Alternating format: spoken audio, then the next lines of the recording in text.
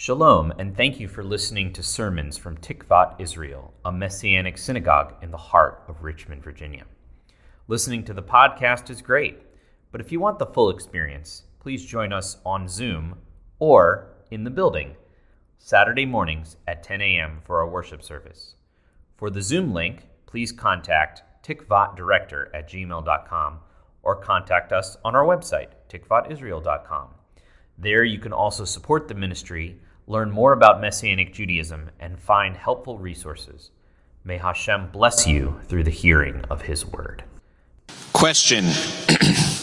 When is a great time to give a sermon about counting the Omer during the counting of the Omer? When do you think is the best time to do that? Here's one answer. Oh, we have some answers? Anytime, okay. Well, when the explanation of it appears in that week's Torah portion, while you're counting it, that's a good day to do it, right? You don't sound excited. I'm very excited about this.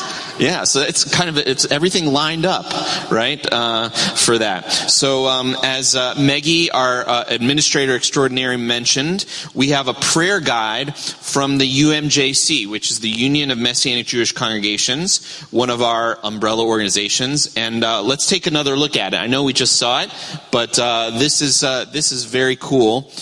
They sent this out. If you'd like a copy, a little e-copy, you can go on umjc.org.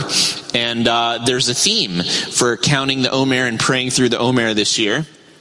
Love is a verb, right? And that's a really good one. And I remember there was a sermon one time from the UMJC. Love is a how word. Love is a how word. And there was a Rabbi Howard that really liked that, and he kept saying that over and over. Like, yeah, love is a how word. Okay, but anyway, love is also a verb. And this is from Matthew 25. I was hungry and you gave me food. I was thirsty and you gave me something to drink. I was a stranger and you made me your guest. I needed clothes and you provided them. I was sick and you took care of me. I was in prison and you visited me. As you did to one of the least of my brothers, you did to me. And then at the bottom, this is, I took a little screenshot. Next slide, please, if we have it. At the bottom, it has a little instruction, and it explains what we're doing. Join the global Messianic Jewish community in 49 days of prayer and chesed as we put our love for Yeshua in action and challenge ourselves to see and to serve the poor, the sick, the stranger, and the prisoners in our midst. Take a moment in the evenings to say the blessing for counting the Omer, to plan your own acts of chesed for the needy within your family, Week 1, your congregation, your city, your local Jewish community, the people of Ukraine, the people of Israel. In the 7th and final week, challenge yourself to show love even to your enemies. Finally, as you count the Omer, set aside $1 per day, or whatever, the God puts on your heart, to give as a Thanksgiving offering on Shavuot. 100% of your Shavuot offering this year will go to the UMJC Ukraine Relief Fund, which supports our partners in Ukraine, Poland, Moldova, and Romania. And then on the next little page, you have the blessing. And I wanted to include, it's a little bit smaller this time because I wanted to include all the weeks up to this week. And so we recite this blessing every evening as best as we can remember. Sonia and I have been doing it, when we remember. And we say it with me if you know it. Baruch atah Adonai Eloheinu melech haolam asher kiddushanu b'mitzvotav v'tzivanu al sefirat ha'omer. Blessed are you, Lord our God, King of the universe, who has sanctified us by his commandments and commanded us to count the Omer. Today is day, and then you look down, what's today? May 14th. So it's actually not the evening yet, so we're on day 28. So we're still praying for the Jewish community. But tonight, as Meggie said correctly, we're going to be praying for the Ukraine, right? And all the things that are going on there. We're praying for God's provision and restoration there. So the due date for Baby Smush, as we like to call him, is June 5th, which is also Shavuot. or Pentecost. So as Sonia and I are counting up toward our bundle of joy, right, we're counting also up toward the giving of the Torah on Sinai, and we're counting up toward the outpouring of the Holy Spirit in Acts chapter 2. And so, give or take a few days, right? That's just the due date, but it does happen to be exactly on Shavuot. The doctor that we called potentially to do the circumcision, at least the medical part, I'm going to do the religious part. He said he only works on Wednesdays and Thursdays. So he advised Sonia to kind of whisper into her belly, right, to try to come out one of those days, because 8 days later, that's good for him. But we'll try to do our best, right? And I don't think that this timing is an accident. Amen? I think this is on purpose. I believe this is God's timing, right? I don't know what's going to happen. That she could. Are you feeling okay, babe? You're not going into labor now? Okay, right? But it could be, or it could be, when we're gathered at our Shavuot, picnic and experiencing the Holy Spirit, right? Just as, and then, could happen then, could happen, we don't know. But God's timing is perfect. And every night, as best we can remember, we say the Omer blessings and we put a little dollar in, representing the Omer offering that we're going to give at the end of the counting. And this week, we're on day 28, right? So this week we were on day 25. And I noticed that the same amount of dollars that were outside the box were inside the box. We were exactly halfway, right? 25 plus 25. And I was like, wow. Babe, we're halfway there. Halfway there. Whoa, living on. Sorry. I have a little Jewish ADHD called Spilkus, so sometimes I get distracted. But we are living on a prayer, right? Okay. It makes sense. So we're halfway there, right, this week, and it's been amazing. It's just been an amazing experience because we're counting up the Omer, we're counting toward baby Smush, and, I can feel him moving around in there, and I always say, hey, you're doing a good job, trying to encourage him, and we're counting up to the expected arrival. Usually for the festival offerings, we at Tikvat Israel like to do half for the congregation and half outward. That's what we announced in our video. But as I was praying and preparing this sermon, I felt like God put it on my heart for all of the Shavuot offering to go outward toward the Ukraine Relief Fund, not half for the community and half for the UMJC Relief Fund, but for all of it. And I messaged the other leaders, and they were all like, sounds great. So I think that's what we're going to do, right? And here's a little bit more info about that. This is also from the umjc.org. Quote, help the people of Ukraine. The UMJC's partners in Ukraine, Poland, and Romania are working to provide life-saving aid to the people of Ukraine with a special focus on the Jewish community. They are providing refugees coming over the border with hot meals, blankets, diapers, emergency housing, and free rides to destinations further inside Europe. Our partners are distributing life-saving help inside Ukraine as well, sending money to pay for food, medicine, gasoline, and water. All Ukraine designated gifts will be immediately deployed to our partners on the ground, unquote. So that's what we're pointing forward to, right? We're pointing forward to Shavuot and to that offering. But what actually is the Omer, right? We say it, we talk about it, but what is an Omer, right? You don't use that word in general conversation, right? I'm not hearing like, well, so how's your Omer, Lloyd? Oh, it's pretty good. How's your Omer, right? It's not that familiar. So before I get any further into this, I want to mention that a lot of this sermon came from a really excellent drosh that I heard from Rabbi David Foreman on Parashat Emor, this week's Parsha, and it was on a podcast called Parsha Lab. So anyway, a good way to understand a Hebrew word, any Hebrew word is to do what? To look at the first time that word occurs in the Bible. It's called the law of first mention. It's helpful to understanding it. So what about the Omer? Where does that show up? We see it in this week's Parsha, right? But does it happen before that? What do you think? Do you think it shows up before? Right? Are there any guesses as to where we think the Omer might show up before Leviticus? I can't hear you guys. Noah had an Omer. I think he had cubits, which is a measure of distance. Omer is a measure of wheat, right? Like a bushel. Right? I love you a bushel and a peck, right? So that's what that is. Okay. So, right after Passover, the first Passover is apparently, where we see it. So remember, we came out of Egypt, right? We're delivered. We sing the Song of the Sea in Exodus 15.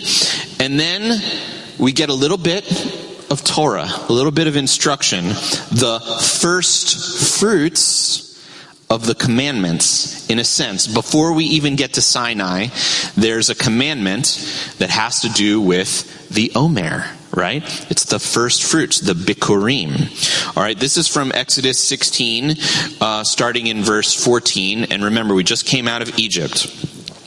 When the layer of dew was gone, on the surface of the desert was a thin, flake-like frost, as fine as the frost on the ground. When Bnei Yisrael saw it, they said to one another, "What is it?" Manhu, which is where manna comes from. For they did not know what it was. Then Moses said to them, "It is the bread that Adonai has given you to eat. This is the word that Adonai has commanded. Every man is to gather according to his needs an Omer per person." Right? According to the number of people per household. Each man is to take it for those who are in his tent. Bnei Yisrael did so, and some gathered more, some less. When they measured it with an Omer, those who gathered more had nothing left over. And those that gathered less did not lack anything at all. See that little miracle right in there? It's just right in the middle of the explaining, right? They gathered, some people gathered different amounts, but it all turned out to be an Omer, and all turned out to be exactly what they needed. It's really, really beautiful. Also, Moses said to them, "Let no one save any of it until the morning." However, they did not listen to Moses. Surprise, surprise. So some of them preserved it until the morning, but it bred worms and rotted.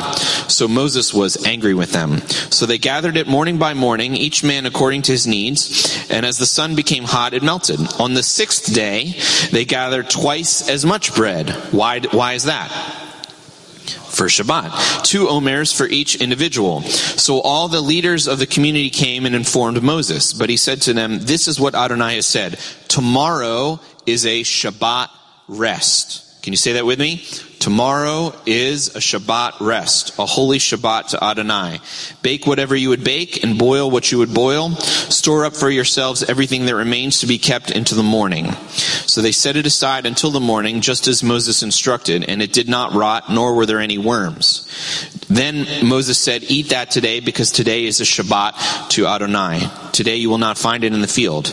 You are to gather it for 6 days, but the 7th day is the Shabbat, and there will be none." And we know, if you've ever read past this, you know that some of them, went out on Shabbat and there was nothing there, and they were like, "Oh, wow, what's going on?" And Moses was just like, you could see him going like this. Okay? But, so normally if they tried to gather more, right, if they tried to hog it, right, we know that's not kosher, right, hogging something, but especially, goods or services, when they tried to hog it for themselves, normally it would rot, but the only exception to that was for Shabbat, right? And they got a double portion. Very interesting. So here's some key ideas and words from this passage that I just noticed. Number one, the Omer reminds us of manna, right? And when we get to this week's portion, it's going to be referencing the episode in the manna. What was that? That was when God provided for us in the desert, in the wilderness. There is no food and it came right down from heaven, right? And God started to teach us his ways, right? Even before we got the Torah, he's teaching us about the Shabbat. He's teaching us about providing for others and not hoarding, not hogging things, right? He's already starting to instruct us. So it's the first fruits, right, of the Torah. No one had too much or too little. It became exactly an Omer, exactly what each person needed. So don't hog the manna. Turn to someone and say, don't hog the manna. Right? It's not kosher. All right? And else, what's going to happen if you hog it, if you try to take more? It's just going to rot, right? Okay? The first fruits of the Torah are given, right? We have Shabbat instructions before they even get to Sinai, right? I think that's significant, right? Right after they came out, they sang the song of the sea. God has delivered us. He threw the Pharaoh and his army into the sea, right? They just came out. Exodus 16 now, and we see this first instruction, right? So that means it must be important. Right? We also see the words tomorrow and Shabbat together, and we're going to come back to that, so remember that. Okay? We see, number 5, we see the double portion of manna, right? The 2 Omers on Friday. And we also see a lot of numbers. We see the number 7, right, for Shabbat. We see the number 40. Where does the number 40 play out?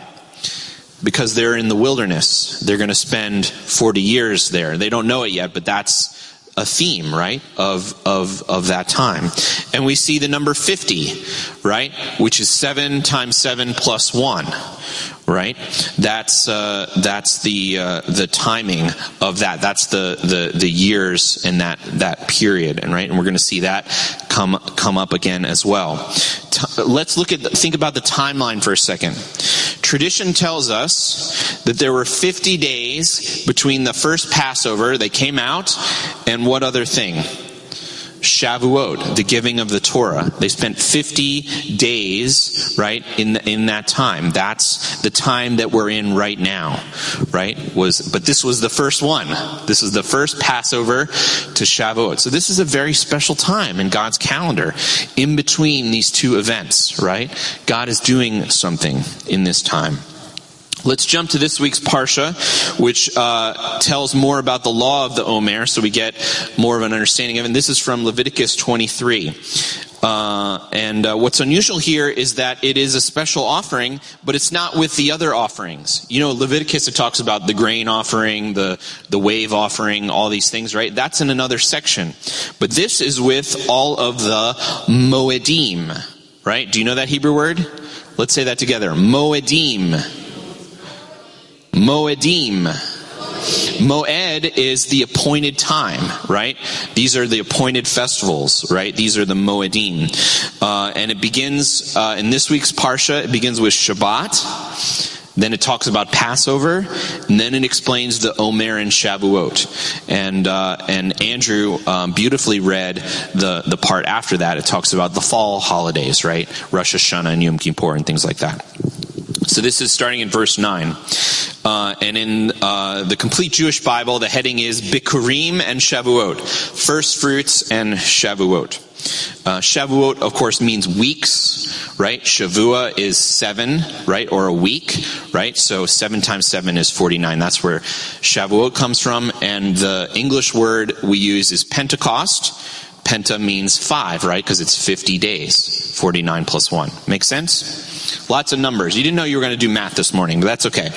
Okay. So, Adonai spoke to Moses saying, "Speak to Bnei Yisrael and tell them, when you've come into the land I will give you and reap its harvest, then you are to bring the Omer of the first fruits of your harvest to the Kohen, the priest. He is to wave the Omer before Adonai to be accepted for you.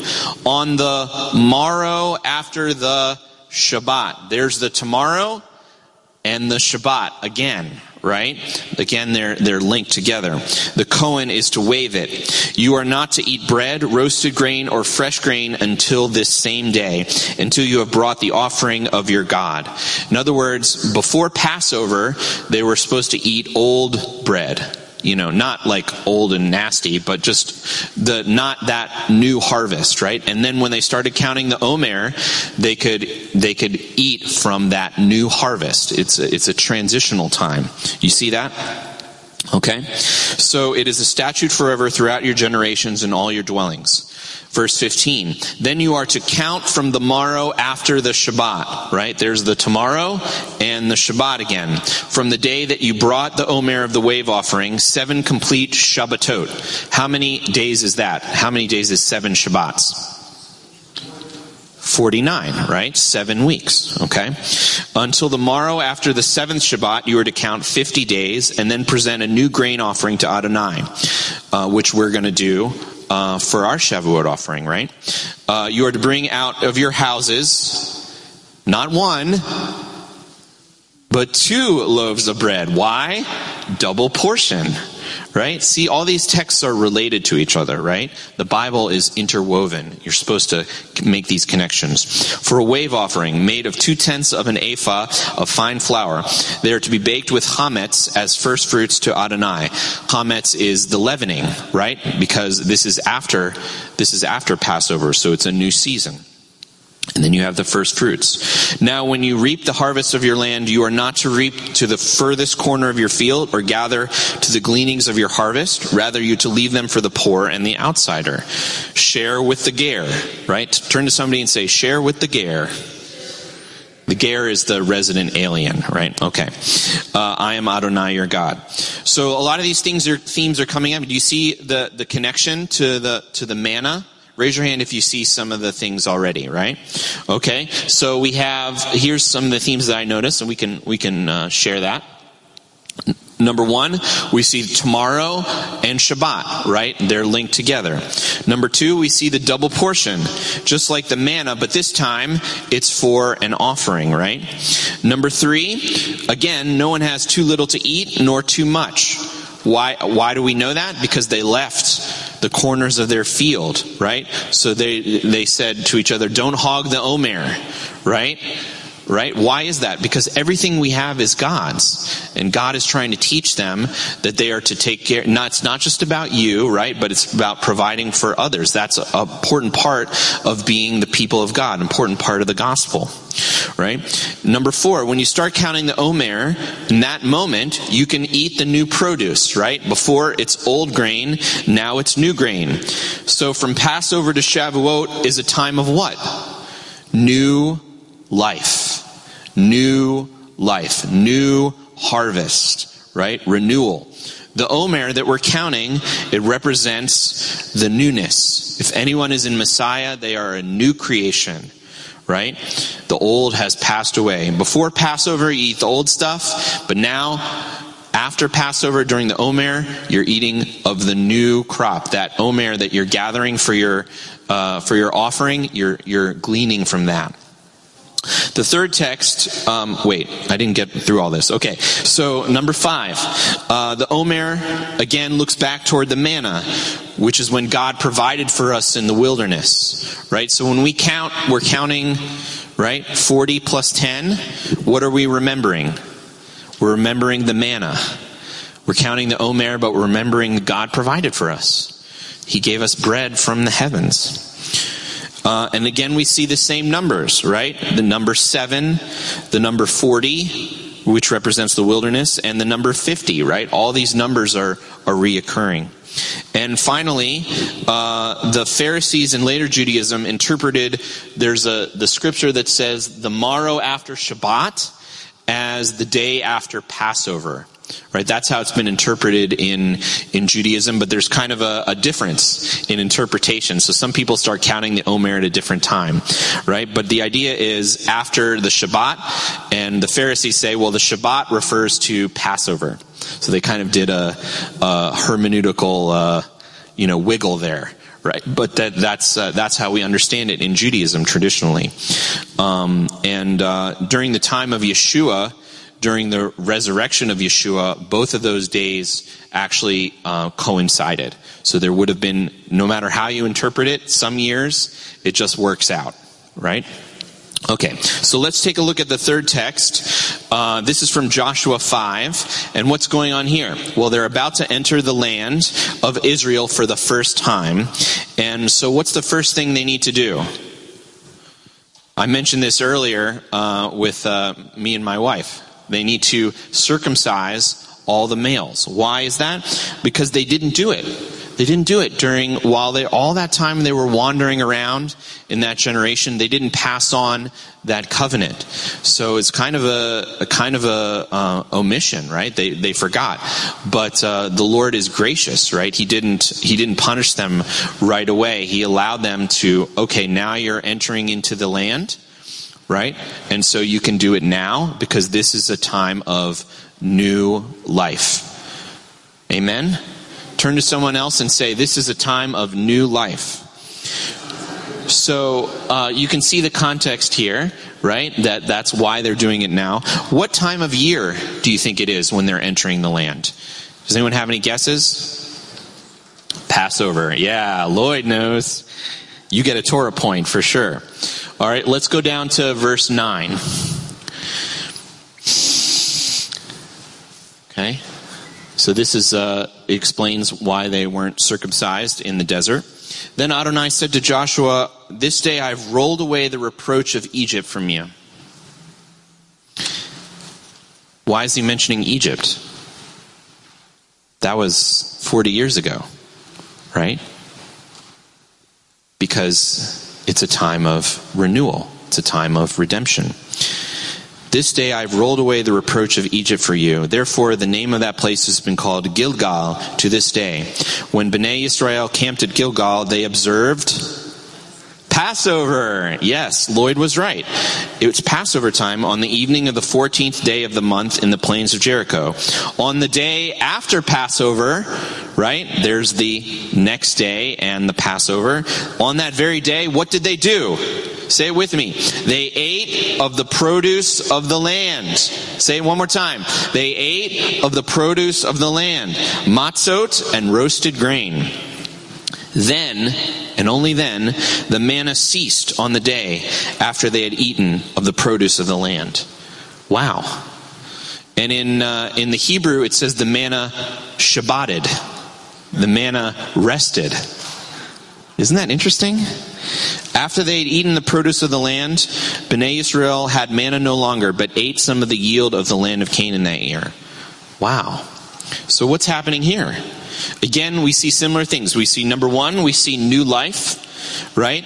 There's the covenant of the circumcision, meaning they're consecrated to God. It's a new start because it's on the 8th day, right? The 8th day of creation was the first day of the week after, God created the land and the sea. That was 7 days and rested. Day number 8 is the day of new creation, new life, right? And that's the day of circumcision. Number two, what timeline are we on again? What time is it? What time of the year is it when they enter the land? It's Passover, right? And the day after Passover, they stop eating the manna and they eat the first fruits, the bikurim of the land. So it's a time of transition, right? It's a season of new harvest, maturing from manna to grain. This is the first time in the history of the Bible that they would have tasted the fruit of the land. The first time. The day after Passover. Is that a coincidence? No, that's God's timing, right? He's pointing to something here. This is the first fruits, right? And number 3, I didn't put all the numbers up, the 7s and the 40s and the 50s, but it's the same numbers, right? We're seeing that again, right? And number 4, the manna stopped. Literally, the manna shabbated. It rested forever, right? But that doesn't mean you forget about it. Right? Remember that God provided for you in the desert, right? By counting the Omer, because Omer reminds us of manna. All right? Now, for a moment, let's think about the Gospels, right? During the final days of Yeshua's life, right? What was happening in that timeline? It's the same thing, right? It's the same thing. Number 1, the death of Yeshua was just before Passover, right? Just before Passover. Number 2, The first fruits, the beginning of the counting of the Omer, was probably the day after Shabbat or the day after Passover. What happened? Yeshua rose from the dead. Yeshua resurrected at the beginning of the counting of the Omer. New life. Number 3, he spent 40 days with his students in a resurrected body. Right? And it was different. He could walk through walls, he could appear and disappear, but he could also eat and do life with them. Right? So it was a renewed body. It was totally different.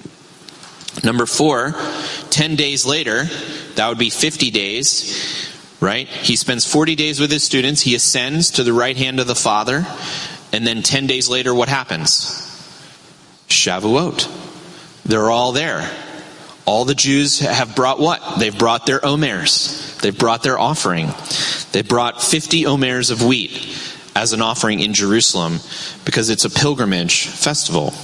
And that is when the outpouring of the presence of God falls on all these Jews from all these nations. And they're able to hear praises of God in their own language.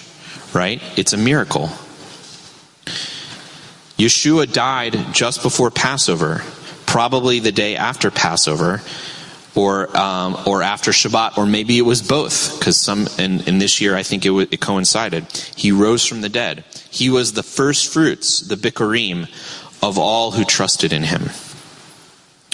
In John 12, during the festival of Passover, Yeshua said this, "The time has come for the Son of Man to be glorified. Yes, I tell you that unless a grain of wheat falls to the ground and dies, and stays just a grain, but if it dies, it produces a big harvest. He who loves his life loses it, but he who hates his life in the world will keep it safe right on into eternal life. If someone is serving me, let him follow me. Wherever I am, my servant will be there too. My Father will honor anyone who serves me." Kind of sounds like all the themes that we've been talking about, right? Acknowledging that everything we have is from God, and therefore we belong to God, right? And our life is his, right? And if we try to hog the Omer, hog our lives, right? Hold on tight, it doesn't work, right? But if we release the Omer, release our lives to God and trust him, then he will direct our steps and we will walk on into eternal life. About this passage, Dr. David Stern says this. He did the version of the Complete Jewish Bible. Quote, "Coincidentally, this parable was spoken to his Jewish disciples as they had come to celebrate Passover, Pesach." This is when Yeshua is talking. It's amazing. Just before Sefirat HaOmer, the counting of the Omer. The resurrection of Messiah from the dead is perfectly symbolized in the wave offering of the first fruits. So it was imperative for the Messiah to die exactly on Pesach in order to fulfill the prophecies. So too Messiah must be risen from the dead on the counting of the Omer. Unquote. Makes sense, right? Thematically. Last week we talked about how everything we have is really from God and our need to entrust the things that are important to us to God, right? It's not our pineapples, it's his pineapples. And if you don't know what I'm talking about, you can check out, we have all our sermons online, right? But it's his pineapples. Overall, there's two main things that I see in the counting of the Omer. It teaches us we have a moral obligation, right, to take care of the poor, because everything we have is from God. And also it teaches us that this is a season of resurrection. This is a season of transition. And that is why I believe God put it on my heart this year to direct 100% of the Shavuot offering outward from our local community. This is a transition time. It's a transition time for me and Sonia, right? But I think that's not an accident that it's happening now, right? This is the time that God is bringing new life, not just to our family, our couplehood. We're going from couplehood to parenthood, right? We're going from the manna to walking into the land and having the first fruits, right? we're in a transition time, and that can be a little bit painful, right? A little bit adjusting, we might not get a lot of sleep, right? But it's good because God is bringing new life, right? Unless a grain of wheat dies, it can't be resurrected in newness, in fullness, right? So my prayer, this is my sense from God, is that this season we will experience new resurrection life. We will experience new breakthroughs, promises fulfilled. The presence of God in our families, the presence of God in our lives, right? Because we trust in him, and this is a new season. He's doing something new. Behold, I am doing something new. See how it springs up. Do you not perceive it? The Holy Spirit in greater measure, right? We can always go deeper with the presence of God, right? We haven't arrived. We're not cooking on all cylinders, right? I think I'm mixing my metaphors here, right? But there's always more. There's always more to the presence of God. Amen? And he wants to give us that on Shavuot. But he wants to give us that now during the counting of the Omer. He wants to give us that now because he loves us. He takes care of us. This is the beginning of a beautiful harvest time. It's the kingdom of Yeshua in our families and in our communities. Amen? All right. Avinu, our Father, thank you for your faithfulness to us. Thank you for this season of resurrection, which is something only you can do, Lord. We can't resurrect ourselves by any means, but you bring us new life, and you bring us into transitional times. You're bringing new life literally into our family, and I believe you're bringing new life into our community, our synagogue family as well. And this is a sign of your faithfulness. And we just thank you, Lord, that you direct our steps and that you are showing us how to follow you and trust you in this new season. And we thank you that you bring the fullness of resurrection life by trusting and allegiance to Yeshua the Messiah. And in his name we pray. Amen.